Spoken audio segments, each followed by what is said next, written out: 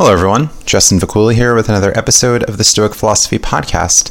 Today's episode features American Muslim Tim Maloney. We talk about Islam, Stoicism, and community activism.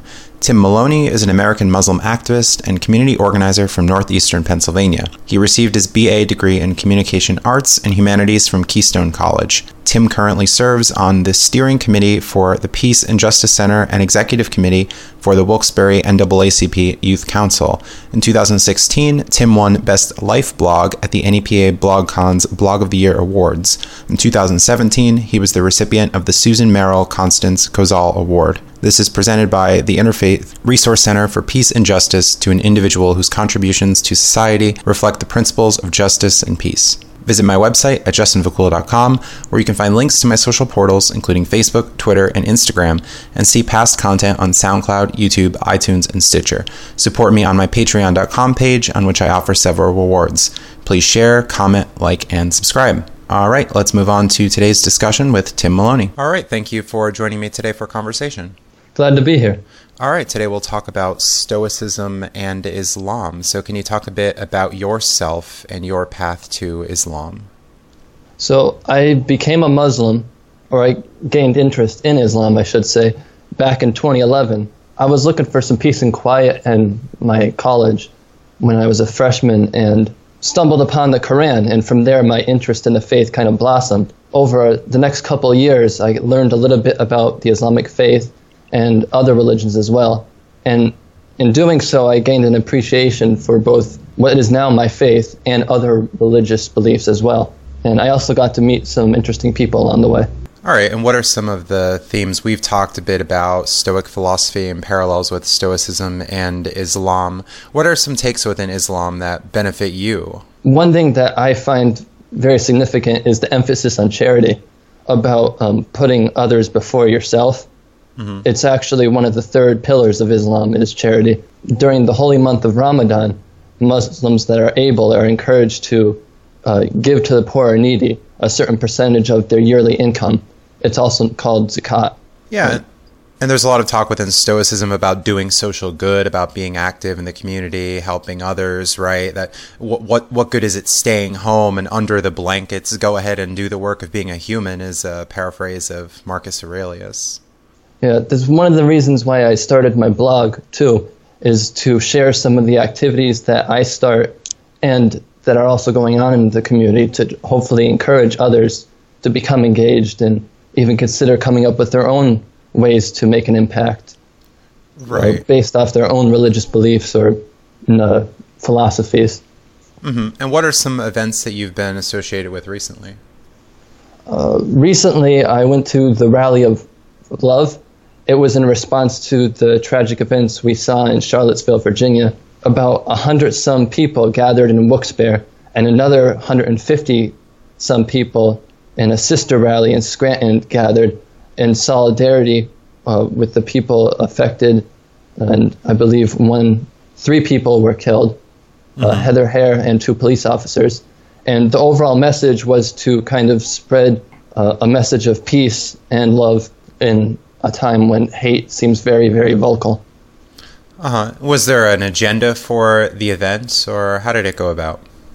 They had 3 speakers. They had the president of the Wilkes-Barre NAACP speak first, and she spoke about the importance of one's vote and to elect officials that are responsible and behave in an ethical manner.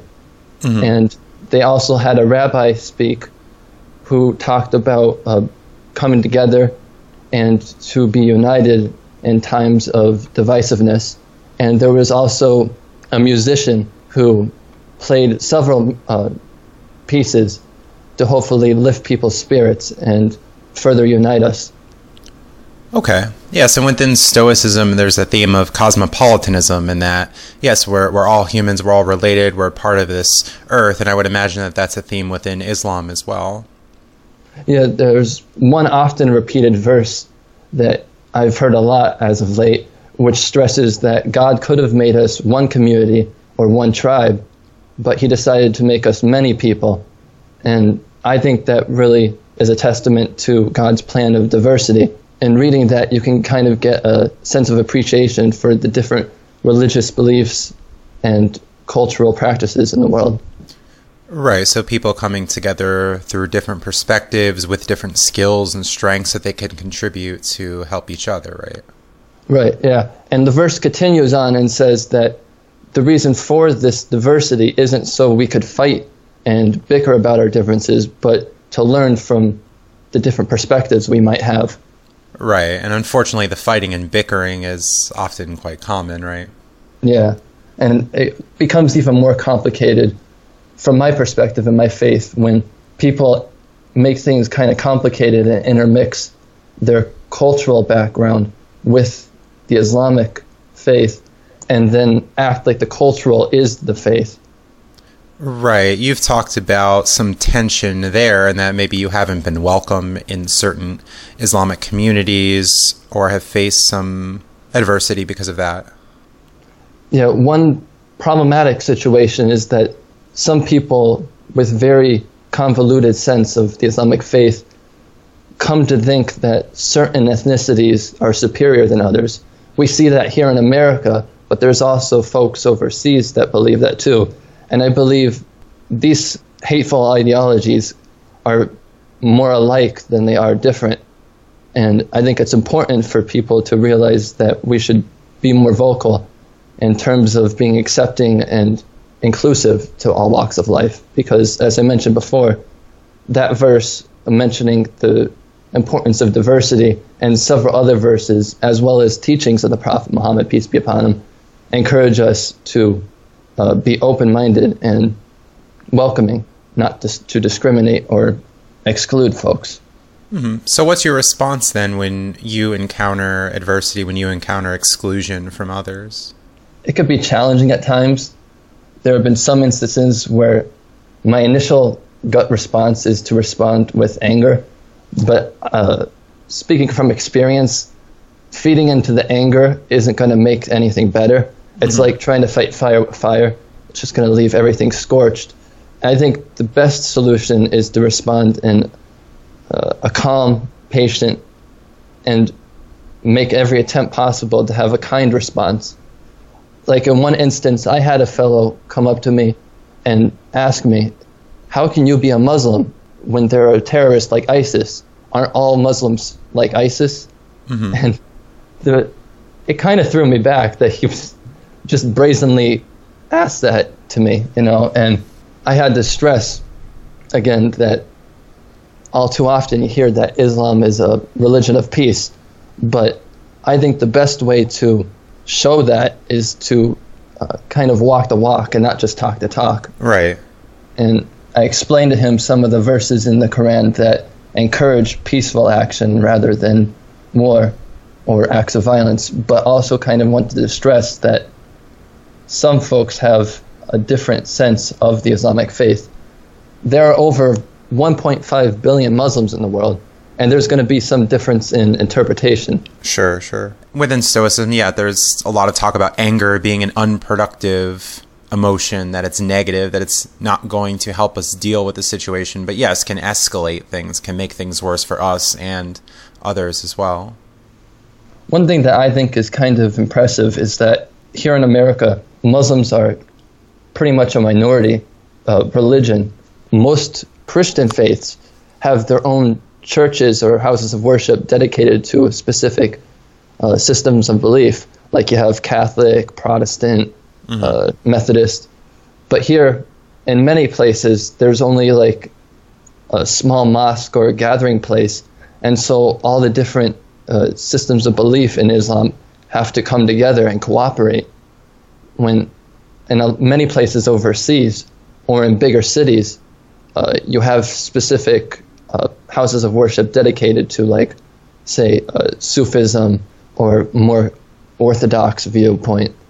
And I think it's pretty cool, actually, that people with all different kinds of beliefs can come together and worship under one house. Mm-hmm. But that's brought its own problems, as you said. Yeah. Some people have the idea that their way is the only way. From there, I think you can learn an important lesson of compromise and deepen one's sense of understanding, because in doing so, you realize that there are other worldviews. from there, while problems can arise, I think you can also learn from people's frustrations and take proactive steps to better accommodate people. And also, while there are challenges that may come up, like I've personally encountered people who have racist views towards certain ethnicities, both in the Islamic faith and outside of it, I think it's important to bring people together, no matter what their beliefs are, because, as I mentioned, you can learn a lot from different walks of life. Right, so taking more of a big tent approach and having these conversations, right? Yeah. Right, and you recently hosted or helped organize a peace meal event. Can you talk about that? Earlier last year, I met an Episcopal priest who invited me to this potluck called a peace meal at Elm Park Church. And from my understanding, they have these every second Saturday of every month. And I believe if you contact them, you can figure out when the next one will be, right? And if they're still hosting them. But the pastor there, who was holding that particular event, mentioned that there are churches all up and down eastern Pennsylvania holding these piecemeal potlucks, and how it's a great way for people, no matter their income, could gather and have a decent hot meal. And I wanted to kind of mimic that, but give an Islamic spin to it. And I had 2 previous ones, and my most recent one was last month. And so far, they've been pretty successful in gathering different walks of life from around the area to sit down and talk and make a new friend or two, and also hear different perspectives. Right. The most recent one ended up making the TV news, which was pretty surprising. And I was pretty happy to hear that they would mention all the different walks of life that were mentioned in attendance, I should say, at the event. There was Christians, Jews, non-religious people, people from the LGBT community, people of my faith, as well as several other religious beliefs, such as the Baha'is. And right. We also had the opportunity to try all these different kinds of food and snacks from people's different backgrounds and cultures, and some of the food was pretty interesting. Right, so a cultural experience there, something immersive where, yes, people can come together with common ground, common goals, and have conversation. Yeah, I think having informal events like that are more attractive to people around the area. I have tried in the past to have more formal events, like an interfaith church service type of program, and while the attendance was pretty good, the last one I had was in January, it attracted about 30-some people. I think people are more interested in something that's a little bit more casual and where they could just come and go as they please. Right. So what were some things you learned from people of different traditions? You had mentioned that you haven't heard much about the Baha'i faith before, for instance. Yeah, so I thought it was pretty interesting to learn about the people of the Baha'i faith. I've very little knowledge and experience with those sorts of people, and in getting to meet them and learn a little bit about their faith, I thought it was interesting. From the little bit that I understand about it is that they draw from multiple different faiths, and it's a continuation from Islam and sprouts out from there, and they actually draw some lessons from the Islamic faith. Right. So that's a nice thing. It's an opportunity to learn and have a humble experience, right, where you're not going in there just set on just promoting one agenda or your ideas, but rather learning from others and hopefully improving from that. Yeah. And one thing that I was actually kind of glad for and thankful for was that there wasn't a negative response to the event.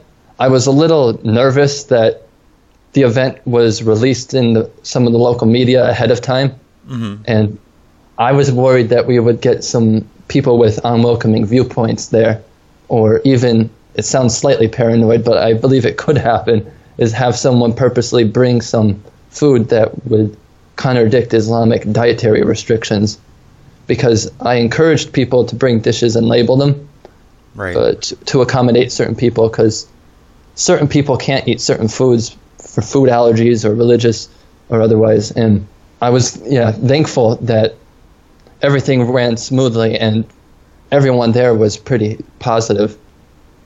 Right, so maybe some disruptive individuals would show up. Surely we can look at the comment sections in local newspapers and we see all of the the talk that goes on in there. That's not always so positive, right? Yeah. I've had some interesting comments in the news and past events that I've hosted. Like the one that sticks out in my mind is by one individual who said he learned everything about Islam from 9/11. Islam is a satanic culture set to destroy America. This Maloney moron should be ashamed of himself. Right. And I think it helps to look at these kind of things with a sense of humor. I know some people might find them very offensive and find themselves hurt or saddened by them, but I think it helps to take these kind of things with a grain of salt. These sort of people, I think, have nothing better to do. And if you feed into it, like I mentioned before, it's just like fighting in real life. It's not going to really benefit anyone to feed into that kind of negativity. Right. That sounds like a good attitude of just accepting where they're at and even perhaps feeling pity for them or understanding that it's just their ignorance, that they're not looking to learn, they're not looking to benefit themselves, that they're just, yes, being negative and being destructive, whereas the event is something that is intended to be positive and constructive, right?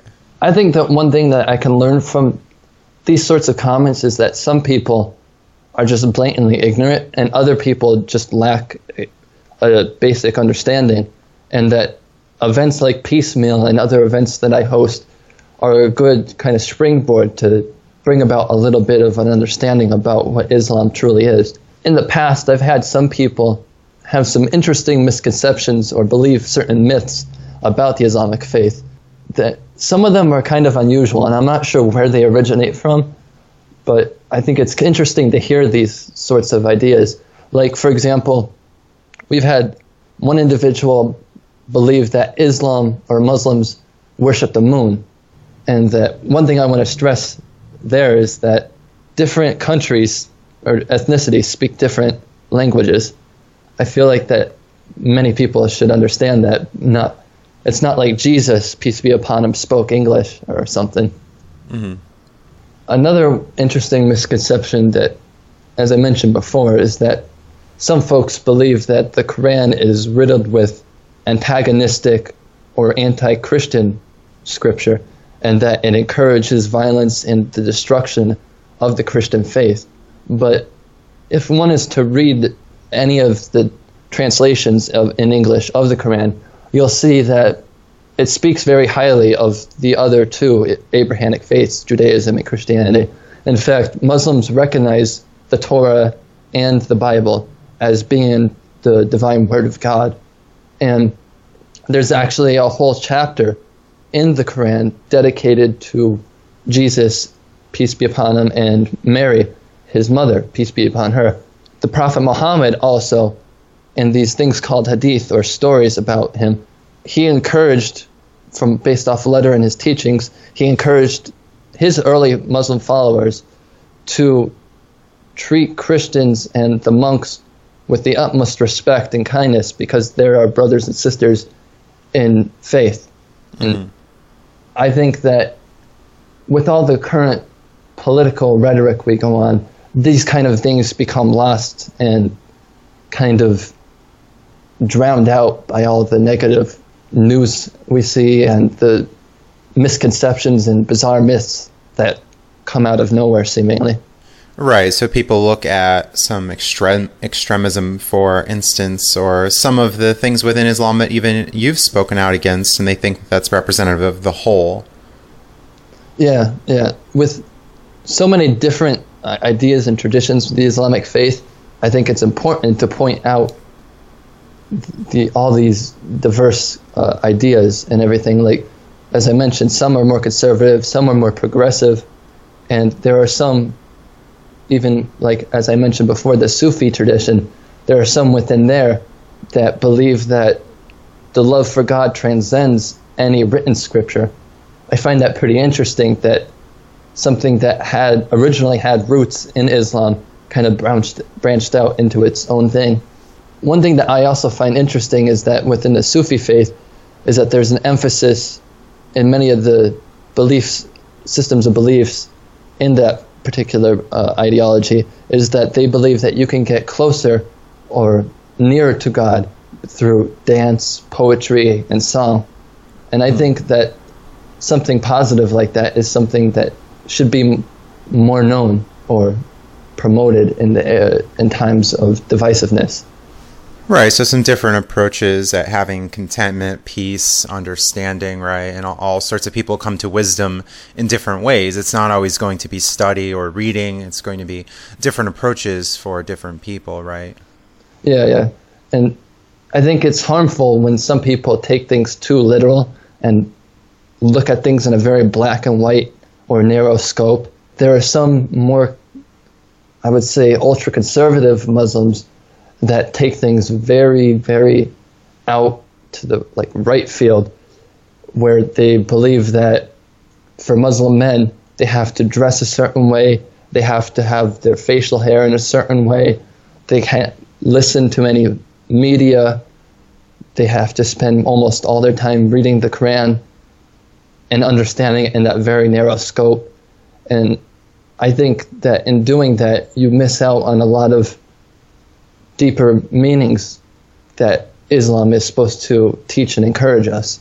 Right, and you're taking a different approach of that with your interpretations. And as I said, you've spoken out against some traditions that you haven't liked, and you've received some pushback because of that. There was talk, I think we spoke about separate prayer areas for men and women. What were some of your thoughts on that? Well, as I want to stress that my viewpoints are a little bit more progressive than most Muslims. For the most part, from my understanding, I should say, most Muslims have a more moderate approach to Islam. But in my personal take, I believe that it's all right and acceptable to have a mixed congregation. Some folks won't agree with that, but I can also understand the reasoning behind having separate gendered prayer areas, because from my understanding, the Prophet Muhammad, peace be upon him, encouraged his wives and female companions to have their own special area that was curtained off to give them privacy and respect. And over time, certain interpretations kind of, I feel, convoluted this message and took it that women have to be kind of hidden and kept out of the eyesight because, for a lack of better terms, that they're lesser. But from my understanding, the Quran stresses that men and women are equals. They come from the same cloth, and that I don't believe it's helpful to treat any gender or ethnicity as lesser. Mm-hmm. Yes, and even within Stoicism, again, there's talk of egalitarianism and people being part of one humankind, so perhaps an overlap there. Also, within more conservative traditions, there's talk about hellfire or suffering in the afterlife. What are your thoughts on that? I think my personal beliefs is that God is the most merciful, the most kind. That's something that's stressed at the beginning of every chapter of the Quran except for one. And for the Muslims that pray 5 times a day, we start off our prayers saying that, in the name of God, the most merciful, the most kind. I don't believe that an entity such as God, that is merciful, kind, benevolent, and all things good, would be wrathful or punishing anyone or do anything harmful or negative to his creation. I believe that God, in a sense, is love and everything peaceful and, as I mentioned before, good. And it doesn't really make sense that he would condemn anyone to hellfire or purposely put someone in harm's way as a form of lesson or something. There's one Quranic verse that stresses, when faced with hardship, there will become ease. And it emphasizes this twice, and it's one of the more prevalent verses that emphasizes something 2 times to put people's focus on it. And I think that even in times of suffering or hardship, good things will happen. And I think that's something that everyone should keep in mind. Right, that's interesting. Within Stoicism, too, there's a lot of talk on dealing with suffering as a lot of these authors in ancient times were dealing with a lot of uncertainty in the world, as we're dealing with today, but maybe more so in their time, with a shorter life expectancy, with more war, natural disaster, things like that. And there's an attitude of acceptance that, well, suffering is inevitable. It's just part of nature. It's something that we should expect to happen, and we can be resilient in the face of challenge. And I think it's pretty interesting that when you look from a historical perspective about Muhammad, peace be upon him, and his early Muslim followers, how they led their lives in a time that was very different from their system of belief, and that a lot of they were basically introducing a whole new way of life, and it was very radical and upset a lot of people.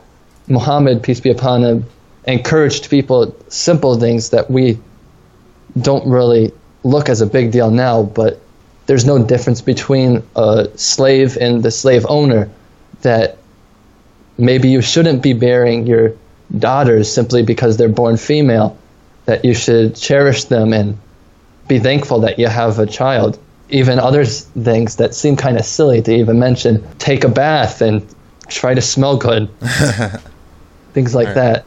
And looking, again, from a historical perspective, it's kind of scary to see how harsh the lash back at Muhammad, peace be upon him, was for introducing these things that we kind of think as so simple and common now. Like, many of his early followers were persecuted and driven out of Mecca to neighboring areas, and that some of them were actually captured and tortured, and that even still Muhammad, peace be upon him, encouraged to be calm and resilient and peaceful. He encouraged them not to be vengeful, even when their family members or siblings or relatives or spouses are being treated so badly, that we have to have hope that God will take care of us in the long run, and that everything will work out, even when it doesn't look like it's working out right now. And I think we can even look to that kind of lesson in modern times with everything we see going on politically. There's a lot of divisiveness and bickering between political parties and religious groups and even different countries. And I think that it's important to stay calm and peaceful and remain resilient. Right. There's an attitude of maybe alienation or hopelessness that I see a lot. People, they feel that they don't have any power, or that the certain day-to-day activities are tremendously impacting their daily lives, but maybe that's not the case, right? Maybe in the long run, oh, well, it might seem so bad now, but oh, well, we've gotten through this before, that this strife is just something that's part of life, right? Maybe that's an attitude we can take. Yeah. And there's one verse that's one of my personal favorites in the Quran. Those who believe and do good deeds, the gracious God will create love in their hearts. And that's 1996 in the Quran.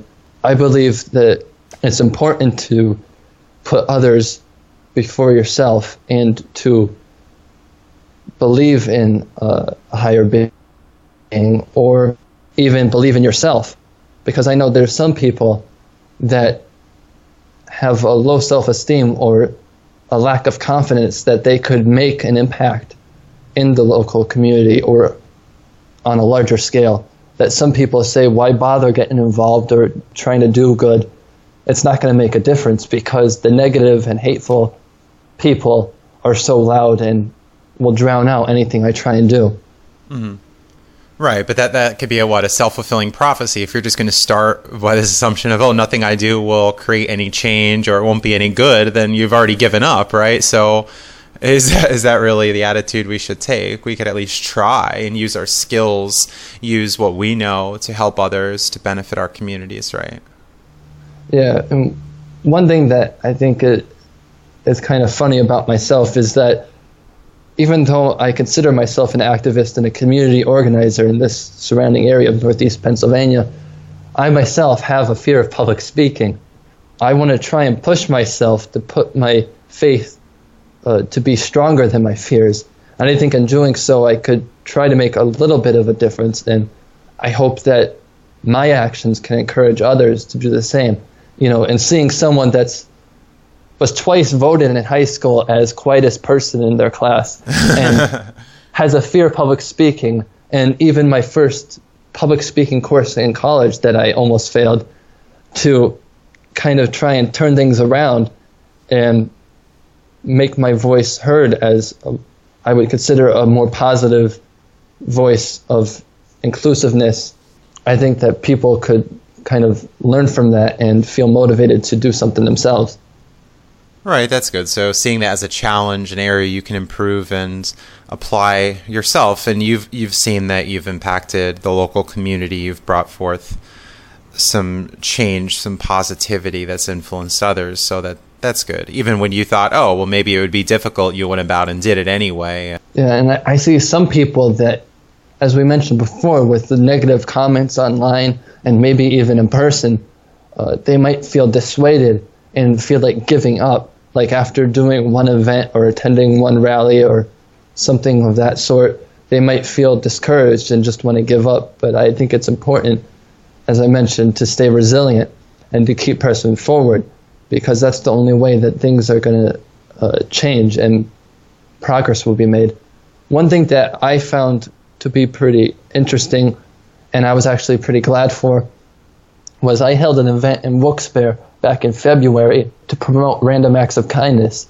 And the people that came in were folks that I've never met before, and that there weren't followers on my blog or my Facebook page or any of my friends. They were just random people from the community that heard about my event and came in.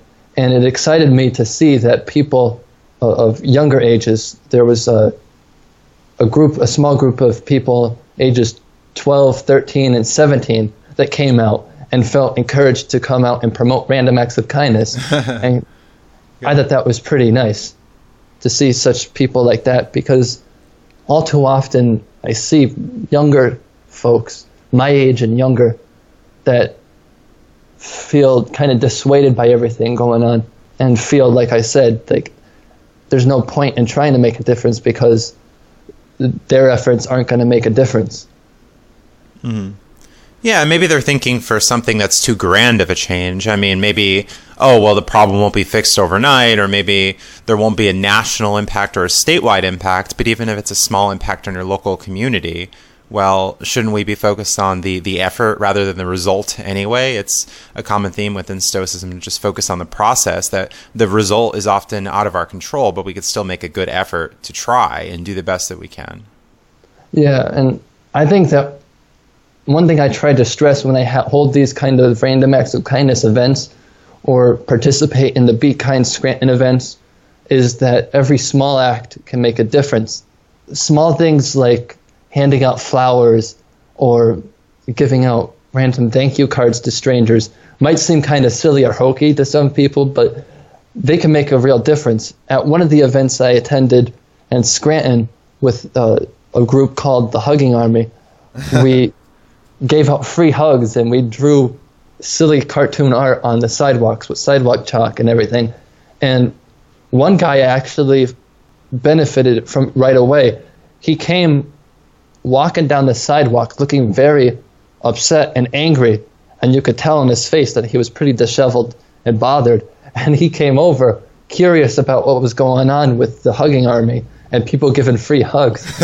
And he wanted to participate then, and he became one of the participants in it, and he wanted to give free hugs to others.